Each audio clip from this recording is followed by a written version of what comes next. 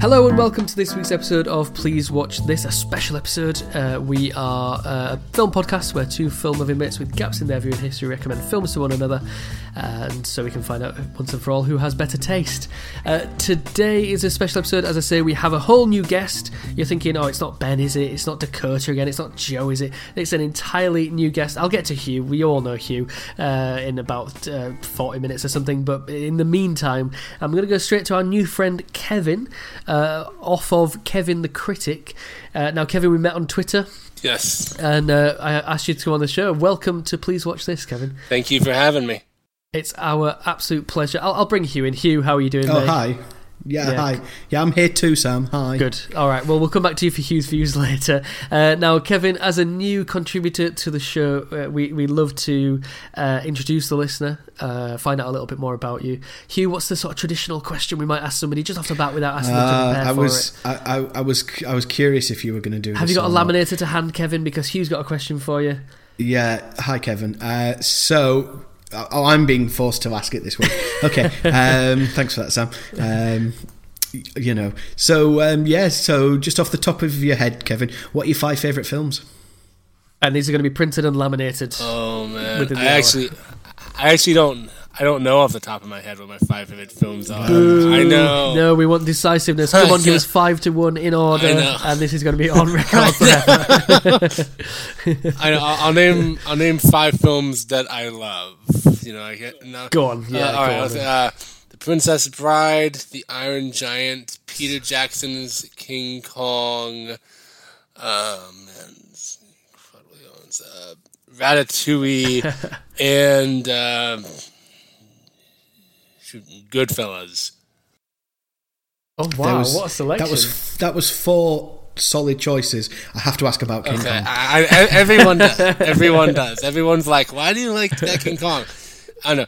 I love it because it was like I saw it for the first time when I was 10 years old, and it blew my mind that a movie could be that large and epic in scale.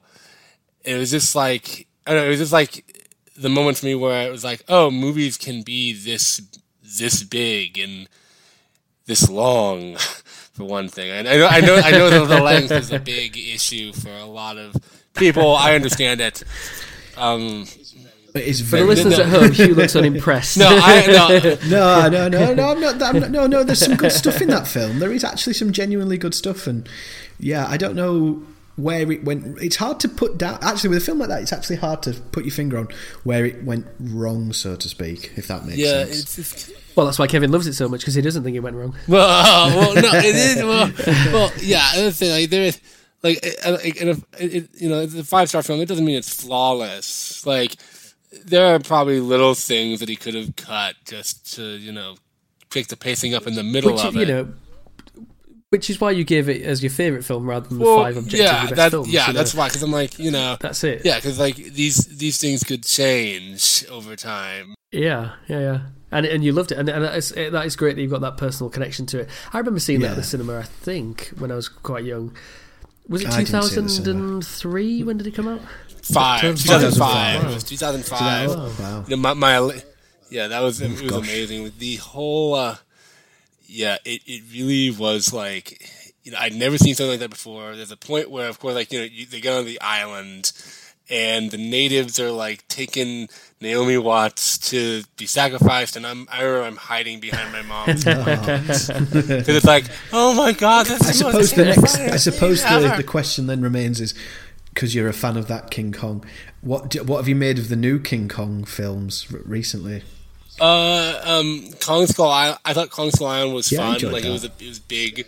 It was like big B movie. It was better than it had any right to be, like, wasn't it? I think. No, it was.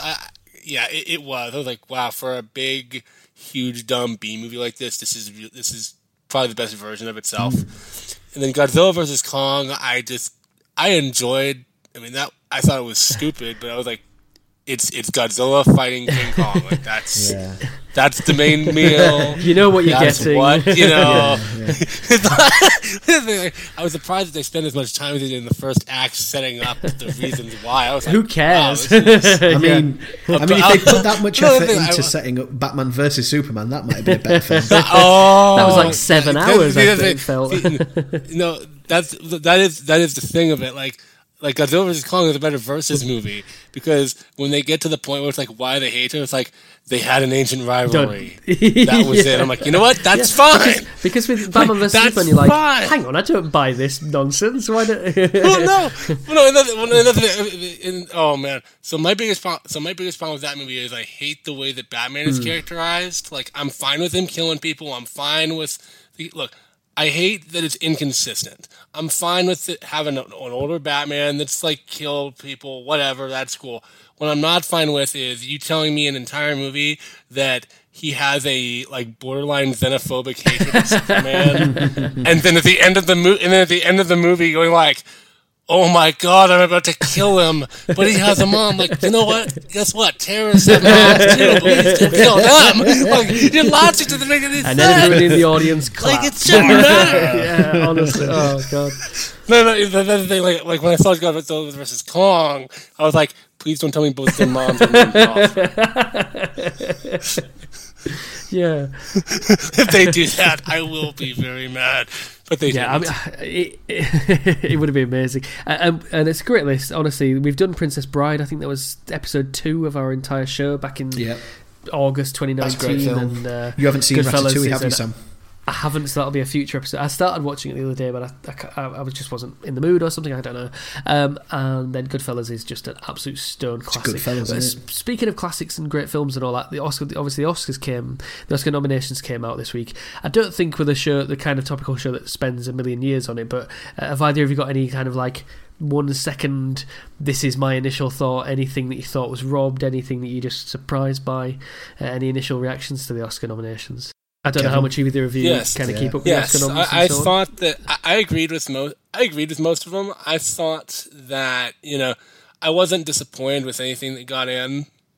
I mean, there are some of the films. Yeah. I mean, I didn't like some of the films that got in all that much, but I didn't like hate any of them. I was a little bit surprised that Last Night in Soho didn't get a Best Cinematography nomination. That was probably the only one where I was like, really, nobody looked at this and said, like cinematography or costuming or just something. Because I thought that was a very entertaining, very, very entertaining, very, very well made film. And I even, something like I said in my tweet about like one of Edgar Wright's most serious film and one of his best. And then I checked 2 days later, it's like, he likes my tweet. My life is complete. Not really. But it was cool. I was like, oh, cool. Like I was surprised that didn't get anything. But other than that, I was like, yep, things I expected to be here were here. Yeah, I think that's about right. And I honestly haven't seen a lot of the nominees. I try to go to the cinema a lot, but it's really, the cinema I go to is quite limited. So I was really surprised. Basically, my biggest surprise was Denis Villeneuve not being in the Best Director for Dune. Just for how amazing it looks. It's just, it's in for cinematography and it's in for Best Film and a bunch of others, but it's not in for directors. I think it got like 10 nominations or something. I saw a lot of people who were in your camp where it's like, why didn't he get Best Director? And I think Dune got a bunch of other things. It got a bunch of other nominations. Yeah. So to be fair to it, it wasn't completely overlooked. So that's why I was like, well, it got a bunch of all this other stuff, and maybe when Dune 2, Part 2 comes out, I think maybe they'll give it. They'll give I'm it with you. Sorry. Now that the story's complete, we can say, yes, he really did direct one of the best sci-fi movies. We'll give it the Return of the King treatment. I think he will get the. I think if Dune 2 is really good, it'll get Best Picture and Best Director. I still need to see Dune 1 because a lot of the hype leading up to it kind of turned me off of it, and plus Denis Villeneuve is not. I don't love him. Like, my favorite one of his is Prisoners so far. I've seen Prisoners I've seen Prisoners. Well, Neither funny of you us should have seen mention, in 2 weeks' time, we're going to have an episode on Prisoners. You'll be excited to know. So look out for that, listener. I've seen Prisoners and I've seen Arrival and I've seen the first 10 minutes of Blade Runner 2049 several times. You really somebody likes to sample. You like to sample a few times before you commit. If it's a 3-hour movie, then I want to sample it first and see if I'm in the right mood, and then I'll sit there.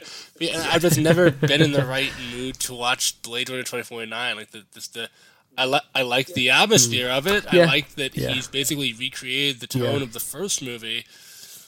I'll get to it someday. Just because I know I have to. It is a good film. We've done it on we do the actually podcast have now. episodes of Arrival and Blade Runner 2049 hopefully. actually previous episodes, so you fill your boots on that one, Kevin. Now you mentioned your Twitter there. We are gonna, Kevin's taken time out of his busy day to be with us today. So Kevin, if you could tell the listener, where could they find your output? Obviously we'll do this again at the end, but you can find me. I'm Kevin the Critic on Facebook and Instagram. On Twitter, I am at Kevin_the Critic. I'm most active there. And you can find my full written reviews on my website, kevinthecritic.com. And I was looking back at your sort of backlog, because you've got all the way back to 2005 in your reviews. So I was looking at a bunch from the backlog, and I was interested, like, you had a review for Iron Man from 2008, and then you upgraded your score. Wait, does that mean you were like 13? I've been writing film reviews since I was 10 years old. I started for the local newspaper. My first review was Madagascar, that talking animal, like Ben Stiller. Yeah. What, when you were 10 or 11? What, the local paper put a review from a 10-year-old in its paper? Well, no, that's the thing. Like they asked for a child to send in a movie review, and I had just seen Madagascar the day before, and my parents were like, "You should do this," and I was like, "Okay." And so I decided, and so we don't get any old schmuck for the show. We've got an enfant terrible prodigy Kevin, who's been at it for 17 years. Yeah, I know. Yeah, that feels weird to me sometimes. Like, I've been doing this for. I've been writing film reviews for over a decade now. That's just pushing on 2 decades, mate. Pushing on 2 almost decades. 2 decades now. I mean, it's amazing. It's cool. And like, I go back and I rewatch films from my childhood and see how they hold up as an adult. And then sometimes, if I'm so inclined. Like, I remember my review of High School Musical 3 was initially very positive, and then I went back. And watched I did when I went to your website. I immediately went back to page 55, and I thought, oh, it's weird. These are all kind of like family films, children's films. Oh, it's 2005. Right, okay. Sam's like, "Where's The Departed?" in 2006. Yeah, another snub for Scorsese. In high school, one of my editors at the paper was like, "Hey, you're like a teenager now. You need to start watching like more R-rated movies and this teenage stuff." And so we had like an entire summer where I just spent a day, like every day I would watch like a classic film that he had assigned me. Oh wow! And that was a big experience. It was like, I saw Breakfast Club out of that. I saw Alien out of that. I saw Fast Times at Ridgemont High out of that. American Graffiti. I mean, a lot of classic films I saw out of that, and many of them my opinion has improved over time. Yeah, well, that's so funny, isn't it? As you sort of go from watching family films and PG and so on, and then it's like, well, I'm 15 now, so I should watch Fight Club, and I should watch this, and I should watch... like, I'm going straight from Bambi to Pulp Fiction. That was the funny thing. I remember the first R-rated movie that I saw in a theater was The Ides of March, the George Clooney. Oh, we did that. We covered that, actually. Thriller thing. Yeah. Oh, man. See, that's something with, like... I think it's a fine movie, but I'm always gonna have kind of a love for it, because like the first R-rated film that I saw in a theater with major stars and stuff like that. Yeah. That was a fun one. Yeah, that was a good one. And again, listeners, if you want to listen back to episode 76, I'll guess. What Ides of March? I have no real. It might be 54. I really have no idea when we did Ides of March, but it was a while ago. Well, speaking of R-rated films, I feel like maybe we should get into this week's film. You know, listener, we've had an intro to Kevin. You know Kevin as well as we do now, and this means you're going to respect his opinions, whatever they are, on the film, The French Connection. Now, this is an odd episode for us. Usually, we have it where the host, which is me this week, will have loved a film and recommend it to the second in command, whatever the host is, Hugh, whatever Hugh is to be the recommendee, isn't it? The recommendee, to give him some sort of praise. As we decided in the past, yeah. It's an odd episode because it's a guest request episode, which means Kevin. So I reached out to Kevin because on Twitter. I mean, we follow him on Twitter and interact with him on Twitter. I saw that he'd been catching up with Gene Hackman films because you give your 3 favourite Gene Hackman performances, and number 3 was Ants. And as you said, I haven't seen many of his classic films. I was like, Mississippi Burning's not on this list. Okay, so as it's transpired, Kevin had been catching up on his classics. Somebody gave me a ton of shit for like, how dare these be your 3 great Gene? You actually said in the tweet, by the way, I haven't seen his classics, and so I thought, what better time to watch The French Connection? Our good friend Ben, friend of the show Ben, has been on at me to watch French Connection for a while, so I thought this is a great opportunity. Let's get Kevin on. He can watch French Connection for the first time, I can watch French Connection for the first time, and Hugh can watch The French Connection for the first time. Because of scheduling, Hugh is officially the recommendee, so what we're going to do is I'm going to give a bit of a synopsis of this 1971 classic, and then me and Kevin are going to basically reveal to you, the listener, what we thought about it. We'll have a break, and then we'll find out Hugh's views.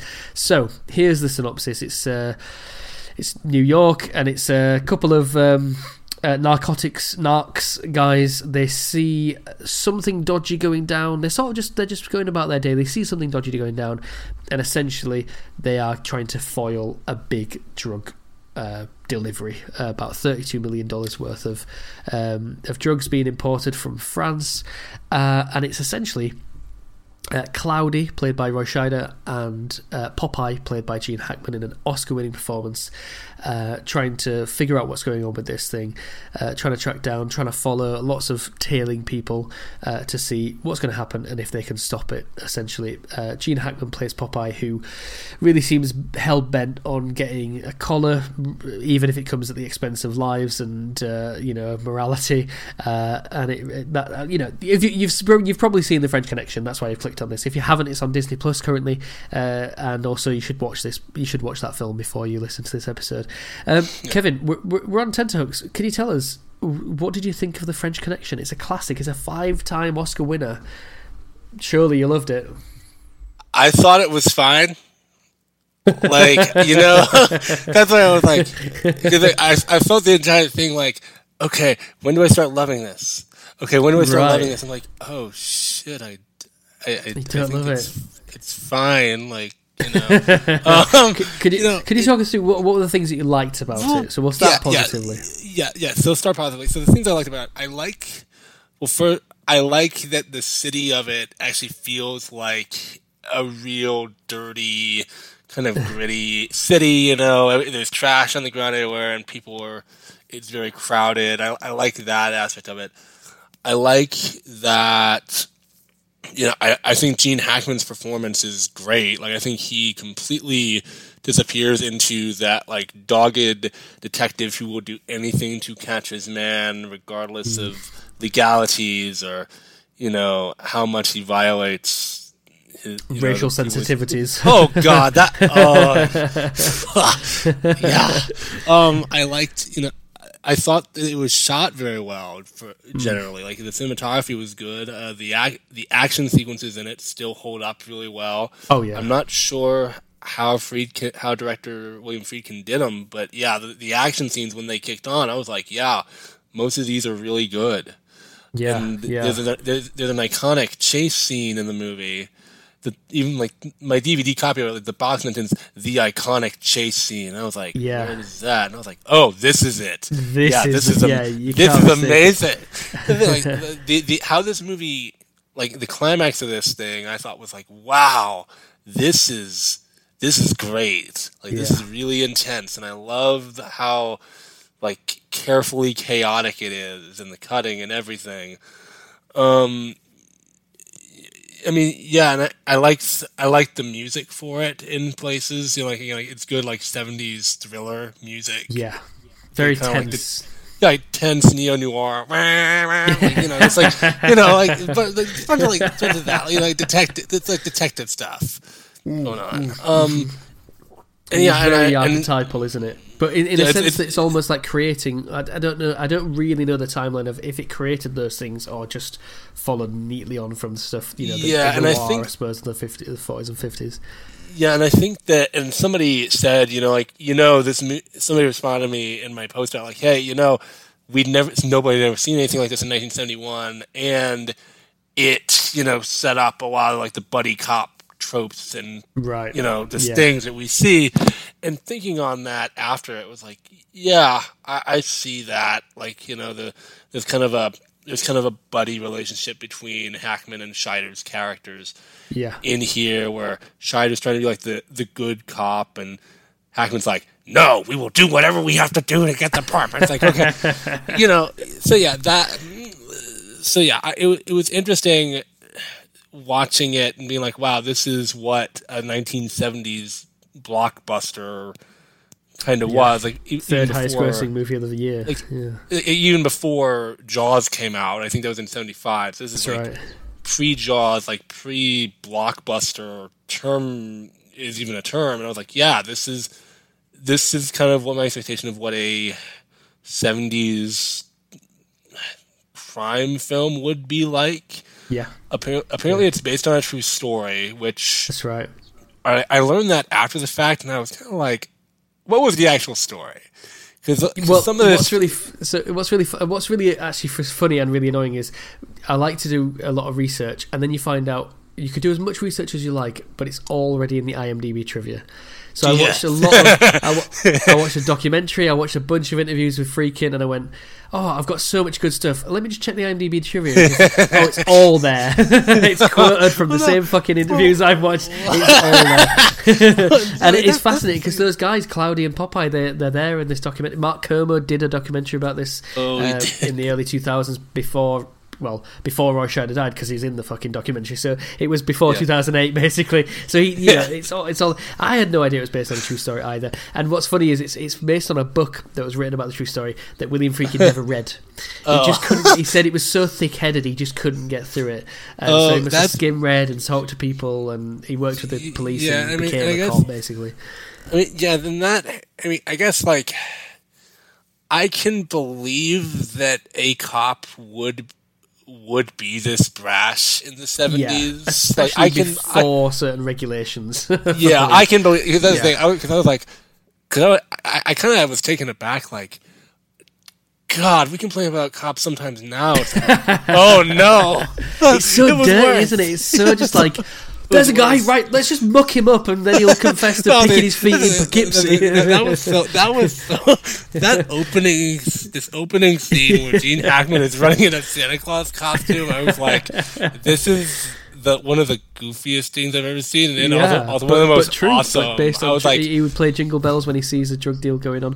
And it's interesting, something you said earlier about the impact this had. I felt what's interesting was watching it now. I found myself being nostalgic about GTA 4 and Driver and various other things. And even an episode of Brooklyn Nine-Nine where it's like, no, you're supposed to feel nostalgic about the French Connection, playing those things and watching those things. I've got it completely the wrong way around. But then I give credit to GTA 4 for having the L track. That is funny. That is funny because it's like the car chase scenes in this film are totally like GTA car chases in the 70s. I'm sure the listener will know this if they love this film and they knew about it. Hugh, Kevin, did you know they didn't? That was the real public. Really? That they were driving up to, they had some control and some permission, but basically they didn't. Like, they basically drove down actual streets with actual pedestrians and actual other motorists. So Bill Hickman, who's got a role in the film but was also the stunt driver, Gene Hackman did a lot of the driving, and funnily enough got the role partly because he could drive and the other guy that they worked with couldn't. William Friedkin says the stunt driver who done an amazing job already, he was like, no, that's not really good. I don't think this is going to be very good. And he basically challenges his masculinity and manhood. William Friedkin rode in the car with them because he said the other camera operators had children and families, and he didn't. He was 36 and he didn't have any of that. And he just rode 26 blocks down really fast, and they kind of shot it at a certain angle so it looks like he's closer than he is, but that was actual members of the public that were on. Similarly, the trains, they got no permission from the New York authorities to just go on those trains so much of the time. It's honestly like, I really think he said, I would never do that now, but those reactions. Yeah, oh my god, the reactions on the see, I love that scene, like the reactions on the train. I'm like, these feel so real, and I'm like, oh, for a very good reason. Yeah, the word I had all the way through my head watching this film was authentic and real, and because it was, like they just shot, they just did these things and then just shot what happened. Yeah. Well, no, Holocaust, cannibal Holocaust. So it's did authentic. they shoot a woman in cold blood? She was walking. There's a lot of deaths. Around. A lot of deaths. I was surprised they got a French Connection sequel because there was a lot of deaths. That poor child. Because I was thinking, because in the beginning of the movie they shoot the villain shoots a guy, and I'm like, oh god, did that poor man actually die on camera? And they just dropped the loaf of bread on him. So many French people died. It's just not fair. So Sam, what did you? So just moving on to your part of the review. So what did you like about the French Connection? So I think that was, I was really impressed by just how little hand holding there was. Again, I suppose it's the same point of authenticity, but the reason why I love The Wire is because it's like you're a fly on the wall in a real conversation. It's not like they're saying, oh, hi sis, congratulations on the fact that it's your wedding today. Are you a bit worried about the fact that we're worried about dying 5 days ago? It's like, this is not for us. And so this film starts like 15 minutes of them just being cops, and he goes, oh, that guy's a bit dirty. Do you want to spend 2 hours of a film following that guy and what he's doing? Well, let's see what happens. And it's just, they're not holding your hands. Like, why does he keep asking people about picking the feet in Poughkeepsie? You have to look at the IMDb trivia and interviews to be like, oh, that was his way. I have no idea. I was like, why is he asking all these people that? That was his technique of like putting people off guard. That was like his kind of interrogation technique. Why do they keep putting a straw hat on the parcel shelf for the back of the car? Well, that was the language at the time that these undercover cops were on duty at the time. All these things that you could have a narrate. You could have Morgan Freeman going, and of course he's asking this because he wants to put the guy off and make him confess. You just go, well, these are good guys doing the job, And I really like. I love that not hand holding thing, because I sort of hate it at first because I go, well, what am I supposed to do with this information? And then later, I really appreciate it. And I found with this film that I enjoyed it while I was watching it, at least in major parts. Like, for most of the film, I really enjoyed watching it. But it's in the 24 hours since I watched it that I just loved it. I absolutely fell in love with this film in retrospect, because I think that because it's so sort of shambling and ambling and rambling, you don't always love it all the time, but afterwards you just like, that held together so well and was brilliant. Just, I think the authenticity and that kind of like ballsy thing. And I have to say, Gene Hackman, I mean, similar to you, Kevin, I really hadn't seen many Gene Hackman films. We've done Mississippi Burning through this podcast. Is that the only Gene Hackman film, Hugh, we've done? I think it is. I think it is, isn't it? Yeah. And I watched that and absolutely fell in love with him. And I'd seen him in other films, but he wasn't on my radar, really, to be honest. And loved him in Mississippi Burning. And he has this blue-collar charm, without being too bawdy or something, that not many actors have. He's really not a good guy. He's a pretty despicable person, even probably by 1970 standards, certainly by today, obviously in his use of racial epithets. And also I love that he's not this stereotype, really. He's married to the job, and he's a bulldog about it, but it's not like it keeps cutting back to his alcoholism and his beleaguered wife, and he's not looking in the mirror about that kid that died. I appreciate that. I appreciate that too. Kind of where it's like I kept waiting. Where it's like, okay, so where's the part where he has the bottle of Jack, and where's the wife that he hasn't? You're waiting for the cliches. He's got a gun with one bullet in it, and it says like "me." He's written carved into the gun, into the bullet. Or the end. That is the thing. I was like, I'm surprised there aren't these cop cliches here that I'm so used to seeing. It's like, wow, there's no wife that hates how much he's on the job all the time, and no child that he's not giving enough love to, and no. But his life is literally the job, and being on the job with random women, you know. So that was kind of a novel thing. Like, wow, it's actually like a cop film where they've cut out all the parts that people normally complain about. Yeah, like, just stay on the case. But exactly, yeah. Although his character is that without the need for that, and he does have a supervisor, authority. Yeah, you got 48 hours. I felt bad. The DA's really on my ass with this, all that sort. I just had the mayor on the call. and he I love the supervisor. It was like this. He would be like the worst. Like I felt bad for the supervisor so much. It's like, wow, this guy's going out beating people, just causing accidents. It's like, wow. We already know being last racist case is HR nightmare. Yeah, exactly. Did you say spick? These poor guys. Yeah. So, Kevin. oh dear, we've lost it. Please don't die. Please don't. So we've done the think love of the stuff. paperwork we'd have to go through. Now, Hugh, we need to know what Hugh will think of this. Kevin, what reasons might Hugh have for not liking this film? Do you think he likes it? What might people not like about it? Well, I can't speak for like what Hugh might like or not like about it, but I can say like for people who have never seen this before, or who maybe aren't aware of its classic status. Let's just say you're turning this on because someone has recommended it to you. I would say like the first scene where he's like being super racist would be a turn off to somebody. I think this is our protagonist. Yeah, that was my reaction. I was like, I don't like you. But yeah, it's like that might be a turn off. I think the pacing of it in certain points, like with how meticulous it is, with him going through like every single bit of the like detective stuff, might be a little drawn out for some people. Again, this is by modern standards. I agree. And yeah, I think that the fact that there is very little hand-holding would be, I think that some people might want a little bit more of that. Like, okay, explain to me a little bit more what's happening here. Please, because I don't know. What is going on? Are we still following Sal? Like, nobody, there wasn't somebody telling me what went wrong here. Yeah, I agree. Yeah. There's this meandering thing where you're like, okay, I don't know why this scene is here. Yes, really. there's a lot of that meandering going on in this. Yeah, it's been a bit of a theme, not so much recently, but in our episode, in our show of films from 50, 60, well, 40, 50, 60 years ago was the pacing thing. Are we a bit more impatient now? I'm really intrigued. I think so, if I was to... Sorry, go on, Kevin. So yeah, I think that I realized this watching it. I was like, yeah, in the 70s, this was probably called a fast-paced film, but by today's standards, I would call it kind of slower.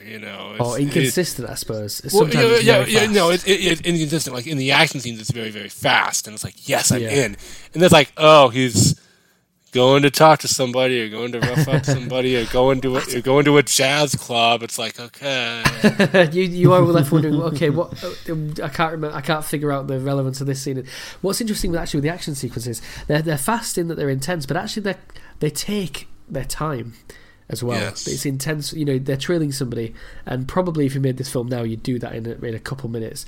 It's like a 5-minute follow them down that street, then follow them down that street, and then that one, and he goes in a shop and he does it. Yeah.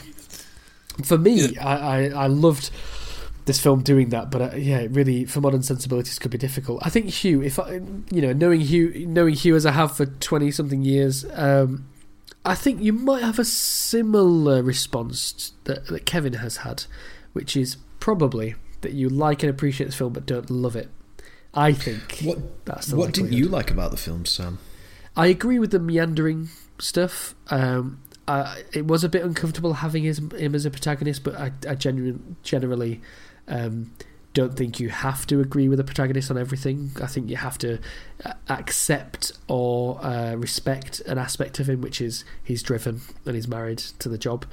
A couple of filmmaking things. Some of the ADR is absolutely terrible, like when Sal and what was his name, Charnier, the French guy, talking in Washington. Yeah.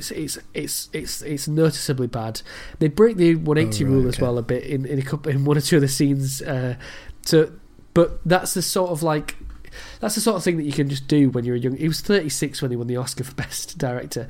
You can sort of do as a young filmmaker. This is his third feature, I think, where people go. Sorry for those who don't know, i.e. myself. What's the 180 rule? Oh, okay. So there's a conversation between. I think it's between Sal.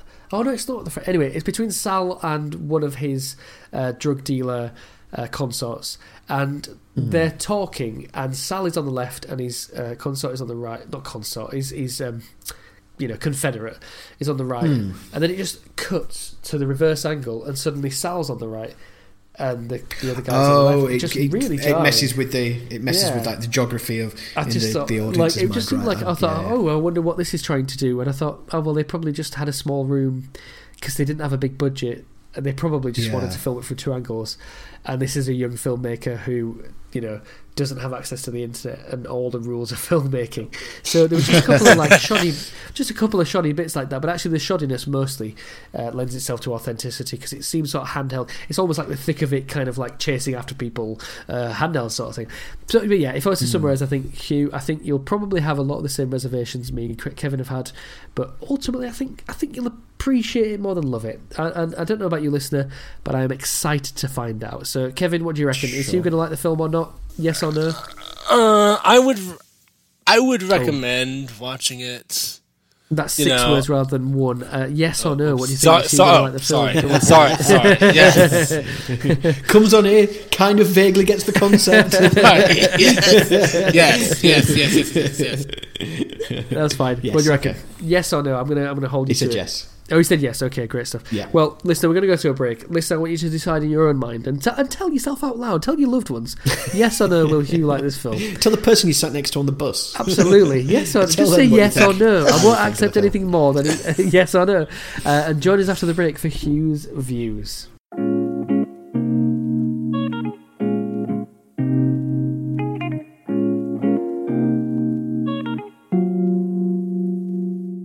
Welcome back to Please Watch This. We're ready for Hugh's Views. Hugh, what did you think of The French Connection?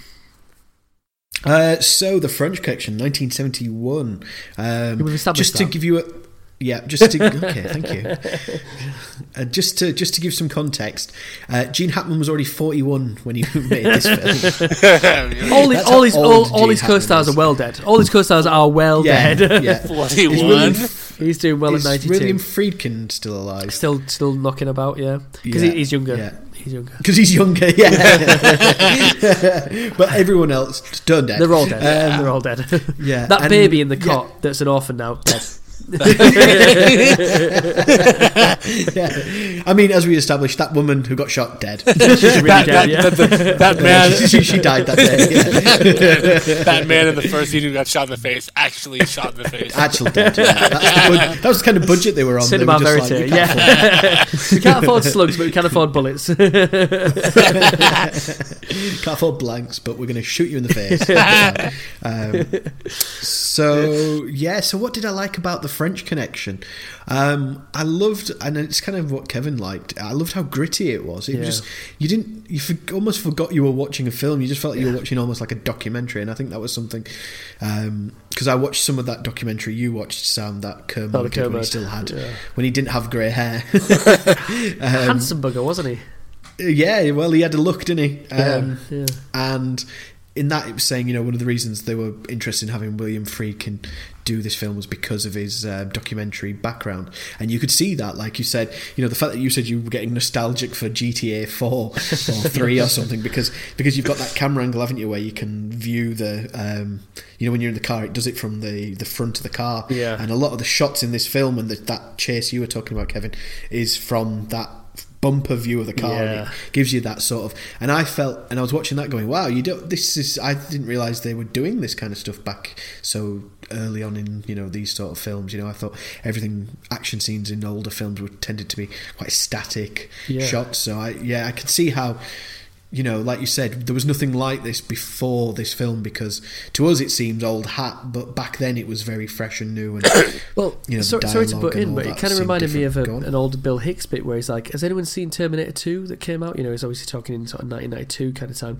91, 92, and he says that is the best that stunts are ever going to get. Like, that is amazing. The only way you could get better is get terminally ill people and get them to be stuntmen and just be like, you know, do you want your granny kind of dying, you know, translucent skin and all that, or do you want her to meet Chuck Norris, you know, and like that's the only way we're going to get better stunts. And I thought, like, you get as good as you can get in real terms, and then what we've had for the last 20 or 30 years or whatever is just a deluge of overly CGI'd or overly manufactured.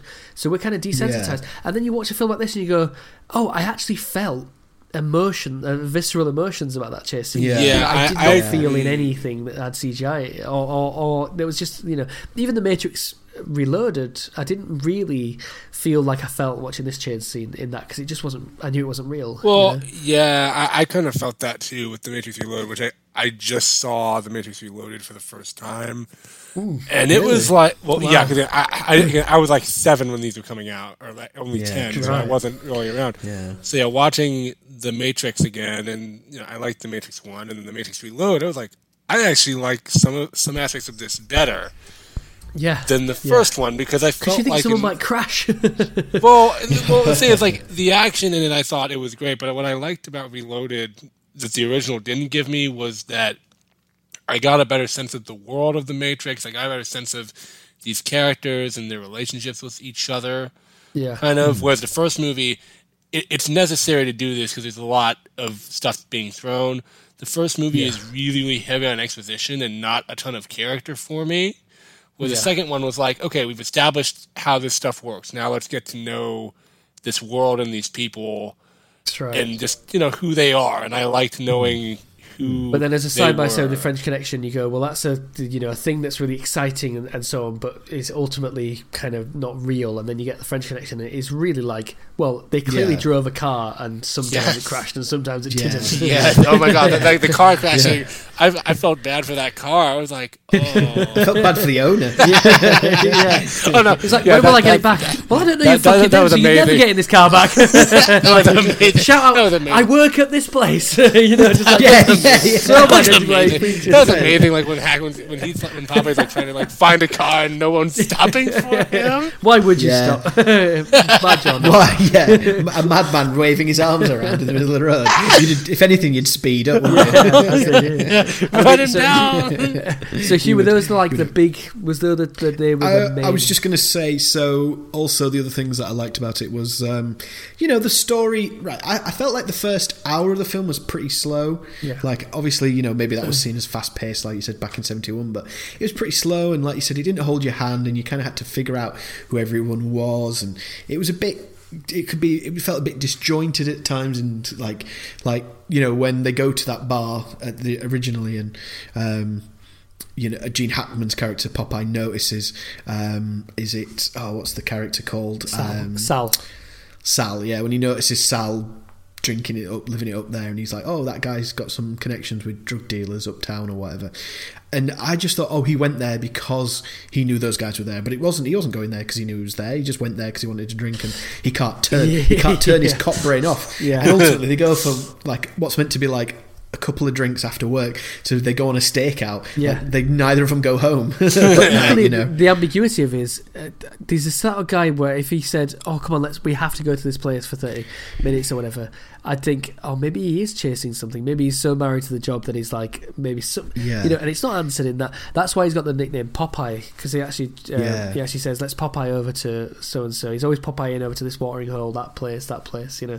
Yeah, I think there was something interesting as well that you guys were kind of talking about earlier, was because he's so invested in the job, and his job is his world basically, that when you do see a bit of his personal life, when you know, you see him in his flat or in his apartment, Kevin, when you see him in his apartment, and his apartment's tiny and it's messy and it's grubby, and it's, you know, he's on a pull-out bed, isn't he, you know, from a sofa bed. Like the heroin that they're after is almost, it has, you know, the people who take it, they live lives like that, but the people who are chasing after them also kind of live lives like that. It has, you know, they're users, but in almost a different way, if that makes sense. Oh yeah, and again, they're only marginally better off. 685 that you'd like The Wire, Hugh, because, you know, McNulty, who's the most sort of driven of the police, he sleeps on a mattress. Well, you know, there's I wasn't underneath it, you know. I mean, I honestly wasn't surprised. I honestly wasn't surprised at all. I was like, yep, this is how I expect this guy to live, because his life, Yeah, you do. his life is his entire. And yet he is dynamite life. to women. He's really Yeah, like that. that one was a Yeah. knockout. That I couldn't So believe. just- I didn't buy that. No, Into it. I didn't. No.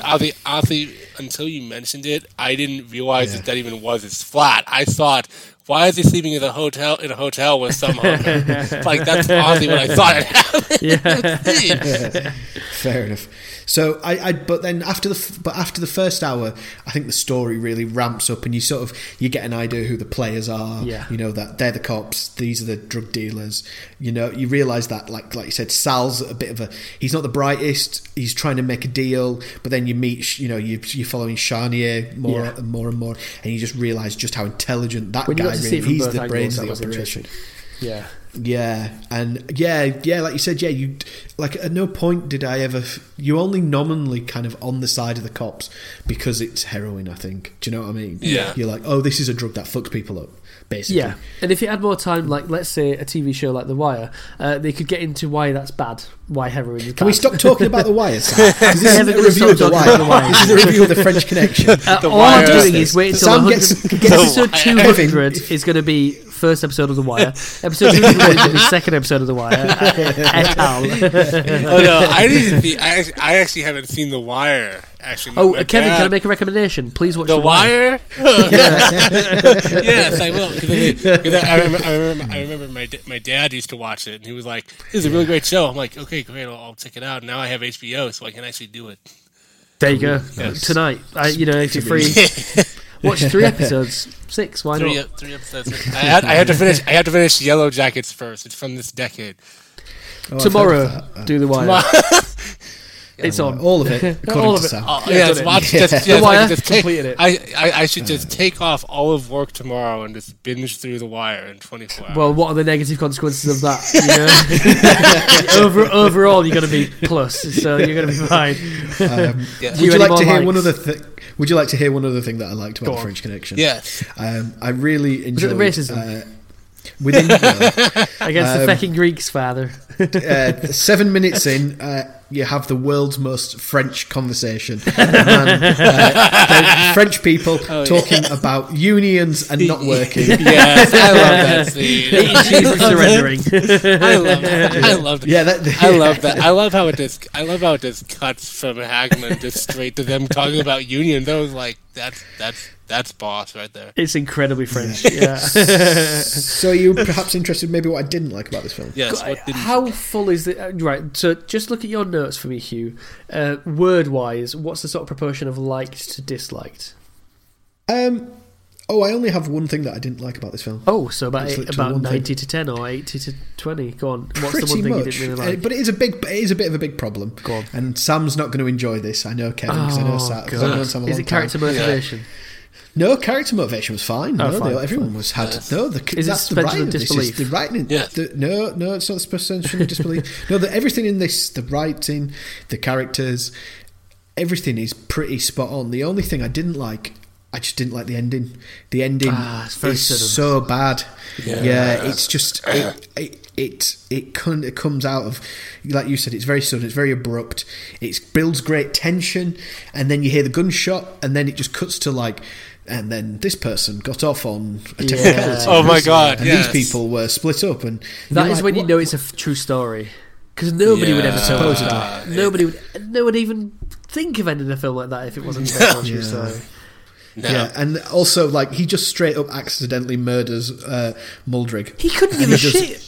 He could not care less. One solitary It's like he's killed a stray dog or a cat Yeah, that or a rat. I agree. That the way that ended, I was like, this is really. Yeah. This is how we're ending was it. so Really? disappointing. But where's the other Honestly, 5 minutes? to be honest, Sam, not to give away my rating, but I think this film, if it had a better ending, would have been a 9 or a 10.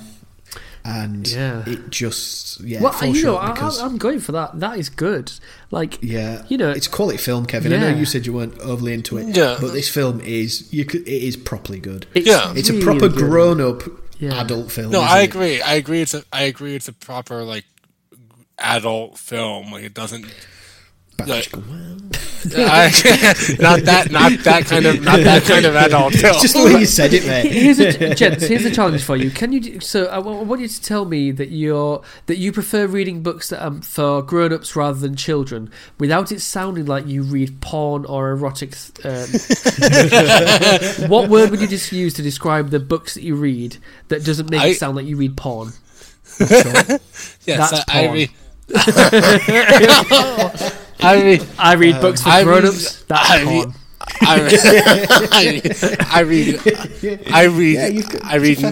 I read novels for intellectuals. Porn. That's porn. So you guys were the same as myself. You thought the ending, with it being so abrupt, and it's the fact that the tension built up so much, and then he just cuts out. He just leaves the room. It's actually seems like bad filmmaking. It's actually editing. It's actually just like, I think the movie's climax where he's like chasing the Frenchman down, and like that is so great. And then every single thing after that, I was like, why don't we just end? Because it just, like, I was really going like, wait, no, the villains are defeated, right? Like, why are we spending time with the car? And why are we having Why do you have a roadblock and on that side, but nothing on that side? What's going on? Block them off on... What, did you think they weren't going to reverse the car up the bit over here? Have someone stationed there, for Christ's sake. Like the last 10 minutes of this, probably the last 10 minutes of this, I was just like, guys, you should have ended it 10 minutes ago on a high. Like, I would have come out of this feeling a lot better if you'd ended it like on that high instead of keeping it going for another 10 minutes. I think that's how you know it's, like Sam said, it's based on a true story, is because they go out of their way to show you where everything. And I was People like, I don't can care. And it is quite a clever place where it's hidden in the car. It's in the car, isn't it? Yeah, because they absolutely tear it. When he says, tear it apart, I was like, oh yeah, like, ruffle a few seats or whatever. No, we've got a drill. No. We're going to absolutely rip this to shit and destroy the entire car. Yeah, absolutely. And that was fascinating. I sort of thought almost that he was talking metaphorically, and then he would go somewhere else. But actually, that's a whole scene, isn't it? And it really takes its time in that scene. Yeah, you're right. There's so much to love in this film. And Hugh, did you feel like I did, that it was kind of like you loved it more in retrospect than when you were watching, or was this an immediate, like, this is a great film while you're watching it? I felt more or less when it got to sort of, when I think it's after, when he shoots the guy who tries to kill him. Oh yeah. And they have the famous chase that we were talking about. I think it's at that point that I was like, it's a proper good film, this, isn't it? Because you're feeling things. Is solid. Yes. Like, you can intellectualize a film experience, or you can go, oh, my blood pressure's up. This is a good film. Like, this is. I was just invested. I was invested. I cared about, the investigation, I guess. Yeah. And I cared about, and obviously because that guy's tried to kill him. You know what I mean? What are the consequences? I think maybe something I would have preferred is maybe to find out the consequences of him killing Mulridge by accident, because because like you said, it just cuts to a title card. It's so gives just you like speech it's like, this happened. Was he not prosecuted for that? Like, was he not? Well, it said like him and Spawn were just reassigned, and I was like, oh, that's it. Oh, this is a familiar story. Okay. Yeah. Officer is reassigned. Spotlight anyone? Vicar is reassigned to a new parish. Yeah, exactly. Yeah. He's spoiled that parish. One thing that I really enjoyed as well is, when you get films that are set in like the past, in the last, like the second half of the 20th century, like the 70s or 80s, and they can make everything almost look like it is set in that decade, but you just can't quite get that grime of the films. They didn't buy every car there in 1971. Some of those cars from 1960 or whatever. That's always a pet peeve of mine, actually. Yeah. When they do go back to a previous era, everything sort of looks of And that. here's David Bowie's exact year. latest release. Yeah. What Yeah, of where that it's like week? people don't always listen to songs that were released that week. Yeah. They listen to songs from 10 years There's a ago. lot of Dean Martin yes, fans. yes, yes. Cars You are know, 10 years old. Yeah, or- yeah. Yes. I mean, the Kevin, clothes- Kevin, as some of the listeners might have noticed, you're not from the UK. You know, you might have a bit more Yeah. insight into this.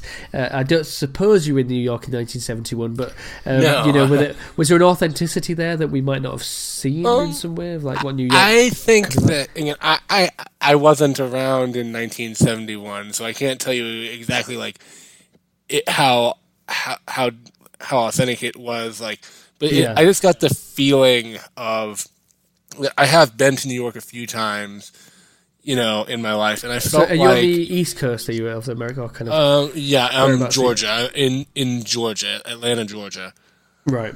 and so I So got again, are you this. on the East Coast of America, or I'm sorry. where? I'm sorry. So Georgia, where is that? Where we, I'm just tell me. sorry. So this is the East Coast. Tell me when to stop.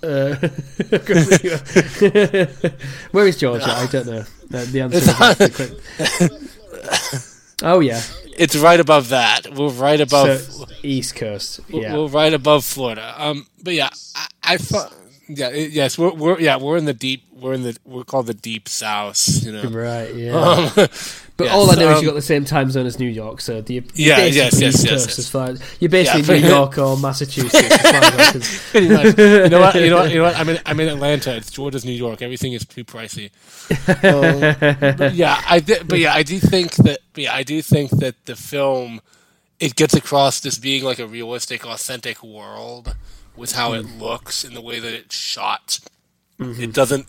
Like you said, it feels kind of like a documentary at times with how much time it spends on like the little parts of the investigation that we don't often see. Like people just walking somewhere and tailing somebody for 5 minutes across various streets. I mean, that's the thing, like it is like a GTA game where it's like, all right, tail this person. Literally the entire tale. Well, there's a common phrase which is, save the shoe leather, which was often for investigations and noirs and so on. Which was you don't have to show them walking from there to there. And I love filmmakers who go, oh, is that the rule? Well, I don't care. Like, this is better for my film if I break it. Yeah, and I mentioned last week, I mentioned Licorice Pizza about 17 times last week because Paul Thomas Anderson is a filmmaker who goes, well, that's a rule, and I know that rule, but now I know why I'm not following that rule because it still works without it, you know? And it definitely does here. I think let's get on to some favourite scenes and so on. So let's get into a bit. So, Kevin is our esteemed guest. If you had to nominate one scene as your favourite scene, what would you choose? Okay. I actually have this pulled up. Let me see this here. My favorite scene. So Atlanta is known for producing peaches. So. Yeah, Sorry, I'm trying to fill for you. That's okay. Georgia is the second world's largest peach producer. Well, is peach some really like dirty, raunchy thing over in the UK? Like, I don't know. A bunch of peaches out of Atlanta, Georgia. Oh my gosh! Oh, okay. Because I know. It's now that you've made it sound erotic. I know it sometimes stands in for the bum emoji. Oh yeah, we all had that issue. We Oh, okay, that's true. I'm trying to fill Sam. Shut up. My favorite. So yeah, favorite scene. My favorite scene. Seamless. My favorite scene is it is the climax where Hackman is just like rushing to get to this train station, and it's cutting back between him driving that car like a madman and the Frenchman on the train, and terrifying all the people for real and all of that. I mean, it's this very intense scene. It's like, wow, like from where this movie started, I did not expect it to ramp up this much in intensity, and it was a really, really, really strong climax. Completely agree, and I would be so surprised if the three of us don't have that as our favourite scene. At least there's the scene that will, 10 years from now, be, you hear French Connection, you think a guy tries to chase a train. And does so in actual traffic. Well, yes, that's it. Man causes many injuries.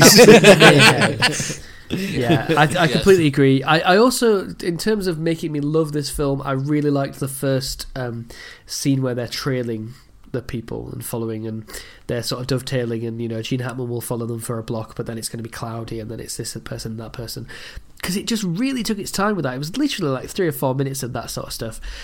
Hugh, I assume one of those two is at least your favourite scene, or? So my favourite scene is the scene when he's when Popeye's following the Frenchman out of the hotel. Yeah. Oh, right. This lovely little cat and mouse game, and ultimately the Frenchman beats him. I mean, but it's weird that it's so obvious. Like, the Frenchman's made him so soon, and he knows he's made him, but he still kind of pretends that he's committed. And I love that look that the Frenchman gives him, like, haha, you're not catching me. Yeah, and he waves it. And then at the end, when they catch them, he's like, he waves the same way. Yeah. I mean, to jump the gun, callback, that is my favourite shot. The Frenchman waving through the window. Is it? Yeah, Okay. that is my favourite.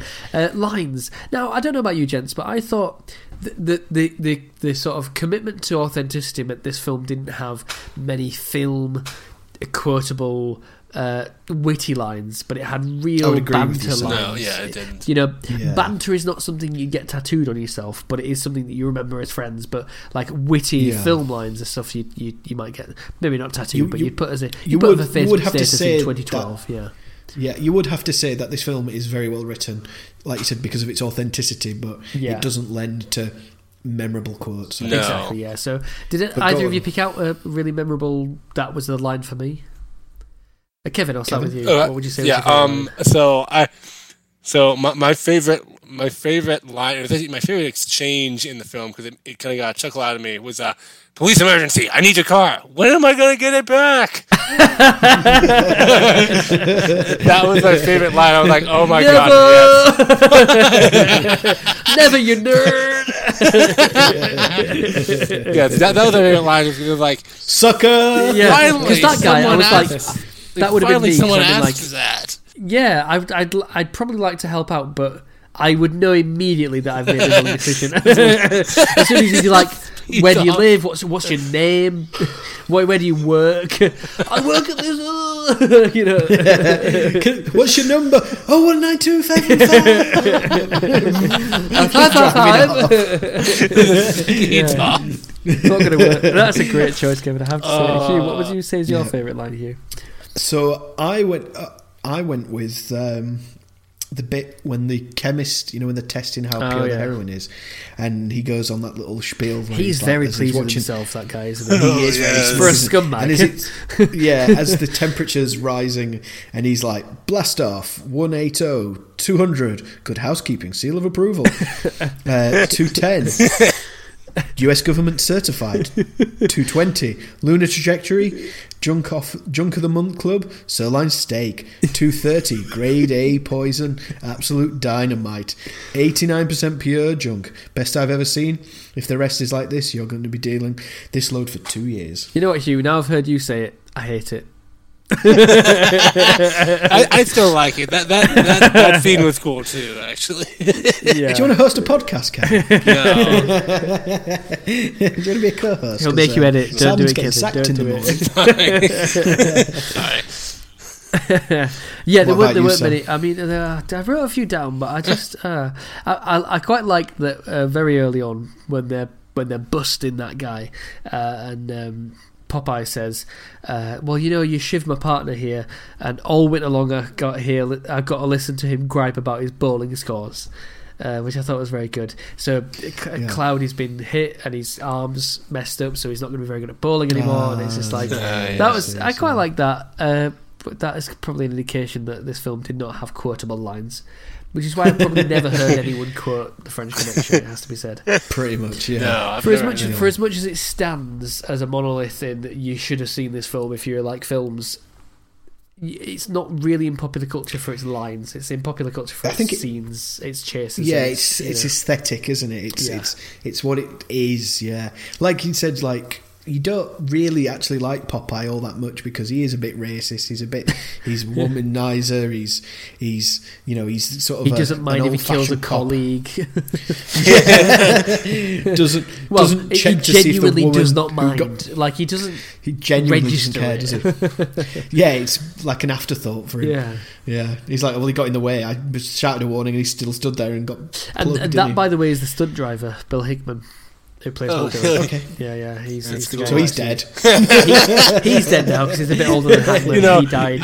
He's well shot on sight. So. Yeah, I didn't check the credits, but I want to now to see if they have that thing. in living memory. They have the thing of like, no people were harmed in making this film. I don't believe you. Apart from the 12 people we killed in Cold Blood. Yeah, but we would like to send condolences to the fallen families. Honestly, as part of my research, I thought, this film's 50 years old. Let me go through the cast and see who's alive. Bill Hickman died in 1986.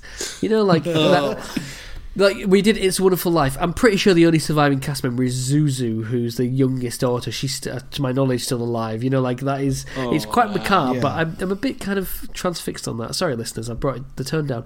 Favourite shot, everybody? Kevin, what would you say was your favourite shot from this film? My favourite shot, I have two. I have two favourite shots. Yeah, sure. The first one comes at the beginning, and it's where the guy gets shot in the alley, and then he just slumps down, and then the guy drops the breadstick on him. I laughed about it earlier, but I do just like how frank that is. He's dead, and he just walks off. And then Sorry, for a second there, I thought you were saying my favourite shot. Well, when this guy got shot, and then later on, and then I was like, oh no, he's on about the breadstick. No. We often struggle with this section when we do films that have no gunshots whatsoever. What's your favourite shot in Cats and Dogs? Kitty Galore or something. No, but yeah, that's one of my favourite shots. When the guy slumps down and the killer puts the breadstick on him and just walks off. It's so cold-blooded. And then my second ultimate French disrespect, isn't it? My other favorite shot. You call this bread? my other you could take it. My other favorite shot is actually. And I can't believe they did this, but it's the one that's the poster where Hackman shoots the French guy in the back up from the bottom of the stairs. That shot to me stood out. I was like, ooh, I'm going to remember that. Two favourite shots were two people being two shot. Frenchmen being killed. I love the literalness. Two Frenchmen. I swear I have nothing against the French. It just so happened. They could have been Spanish. They could have been Italian. just basically Mediterranean. They could have been anybody in the Corsican. Honestly, Moroccan. Greek. It doesn't matter. Israeli. Algerian at a push. They could have been anybody, and it could have been Tunisian. It could have been anybody, and the shot still would have been set up gorgeously. I don't know why. I think you've said enough, Kevin. Actually, I think that's. I think it's quite clear to us what you mean. No, of course. Serbian. They've all got tiny Mediterranean. 5 kilometres, that's enough. Let me see you get shot. That'll be my favourite shot of any film. You're killing Kevin. It's fine. Hugh, which Mediterranean murder was your favourite shot? Was it a Cypriot or Cypriots? Yeah, they've gotten away from it. The Gibraltars. I was sick of them. Not a country though, are they? Whatever. You said Corsica. I did say Corsica, to be fair, because I've shortchanged the half Sardinian listeners here. I feel. So Balearic Islands. Should we just change this podcast to be name as many Mediterranean and facing countries as you can? Even though French wasn't one, that was the original one.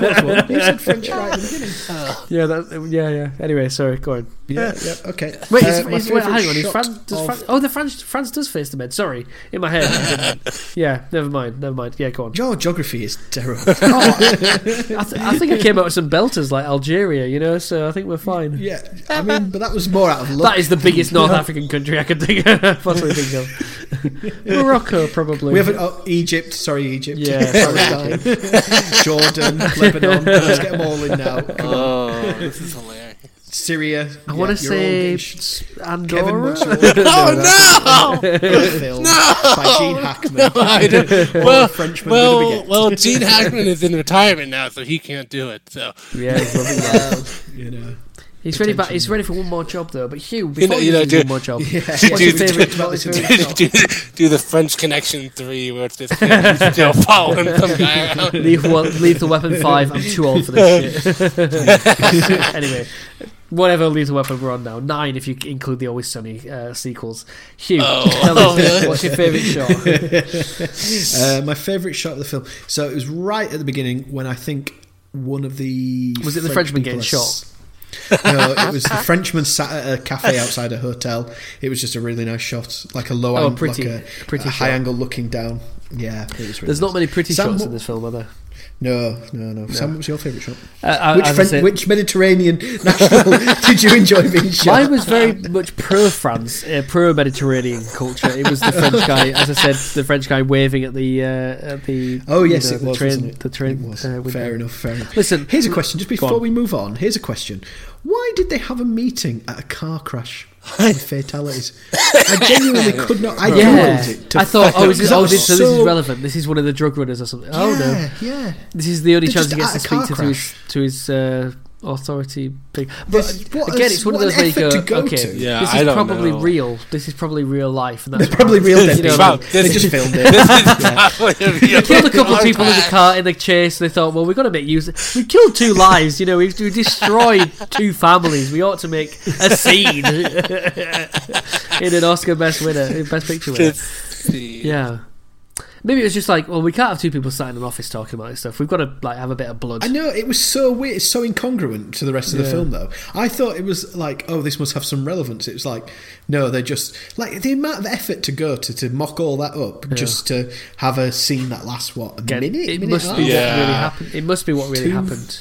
You know, and so Is often that when we a- do films that are based on real life, you go, there is no way you would put that in a film unless it really happened and you had to portray the real events. But listen, you've got a good sense of our views there. We are going to go for a little break now. When we come back after our break, we're going to find out what the critics thought of this film, and we're going to get actual quantitative data from Kevin and Hugh, and maybe myself as a bonus, why not? And then a quiz. So join us after the break for the final bit of this bloody film podcast.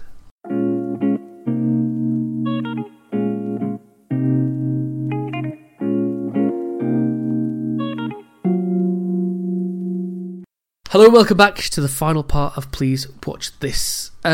Critics wise, I've gone actually not too contemporary to the film, although when Hugh mentioned this part earlier I thought, oh, maybe I should have got a review from 1971. I did think it was going to be a tough it's quite hard to get reviews from Metacritic back wasn't in the day, around to in be fair. 1971. It came out actually started in 1973, Metacritic.com. So that's the unfortunate No, it didn't. That's the unfortunate coincidence that we have to deal with. However, do you know who was reviewing films prior to 2013, Hugh? Was it oh god, I don't know, Barry Norman? He was, God rest him. Yeah, who is he dead? Was it Roger Ebert? Yeah, he's dead. It was Roger Ebert.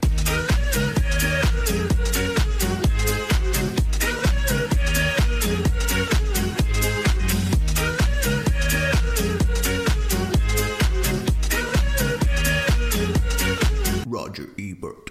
Now, I don't think he gave a contemporary review of this film. He gave one later. So he got to... How old would he have been in incorporate- 1971? I Roger don't Ebert? So he died in I the think he 70s and started- 2013. He'd have been about 20. so Yeah, I 40s, think so he's- he'd have been- yeah, I think he he'd have been started alright, doing the show with Siskel when he was like late 20s or early 30s or something.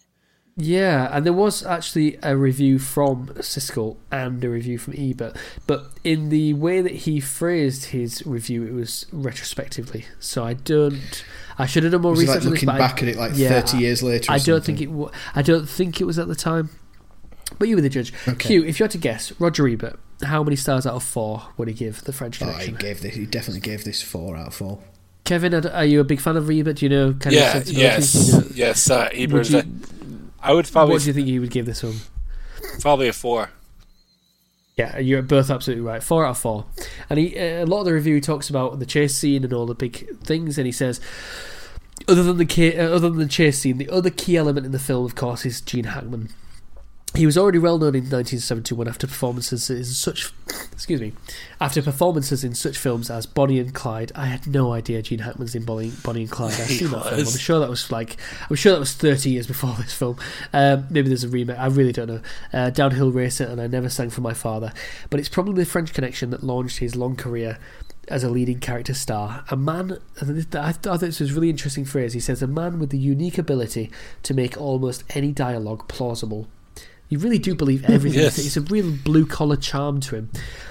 As Popeye Doyle, he generated an almost frightening single-mindedness, a cold determination to win at all costs, which elevated the stakes in the story from a simple police cat-and-mouse chase into the acting out of Popeye's pathology. The chase scene has, in a way, been a mixed blessing, distracting from the film's other qualities. So he's almost saying the chase scene is just like, it's so good that you forget how good the other stuff is. And a big part of his review was the pathology of Hackman. To what extent, gents, do you think this film is an understanding of Hackman's character's pathology and obsession with this crime? Oh, God, I'm not sure. That's a good question. Yeah, that's a good question. I wasn't thinking about it in those terms, really. No, I wasn't. You've completely Oh thrown my me with that, God. to be honest, Sam. I haven't a notion. Just ask the question. What was the question? Say the question one more time. To what extent is the film really an exploration of Gene Hackman's character Popeye's obsession and pathology, Right, meaning pathology. like disease, Yeah, I mental know what it illness, means, about yeah. this case? Yeah, I didn't. And then think need to it redeem was. himself. No, Important. I don't think it's really about that much. But it probably meanders into it ultimately, doesn't it? Yeah. Because you see at the end when he doesn't care that he's just murdered a colleague, even if he doesn't like that person. You know, if you accidentally murdered someone you didn't like, yeah, you wouldn't be. Even if you were busy doing something, you wouldn't be like, "Fine, I'll just carry on with what I was doing." You would genuinely like, you know, I'd be shocked. stop and be like, "I've done a bad thing."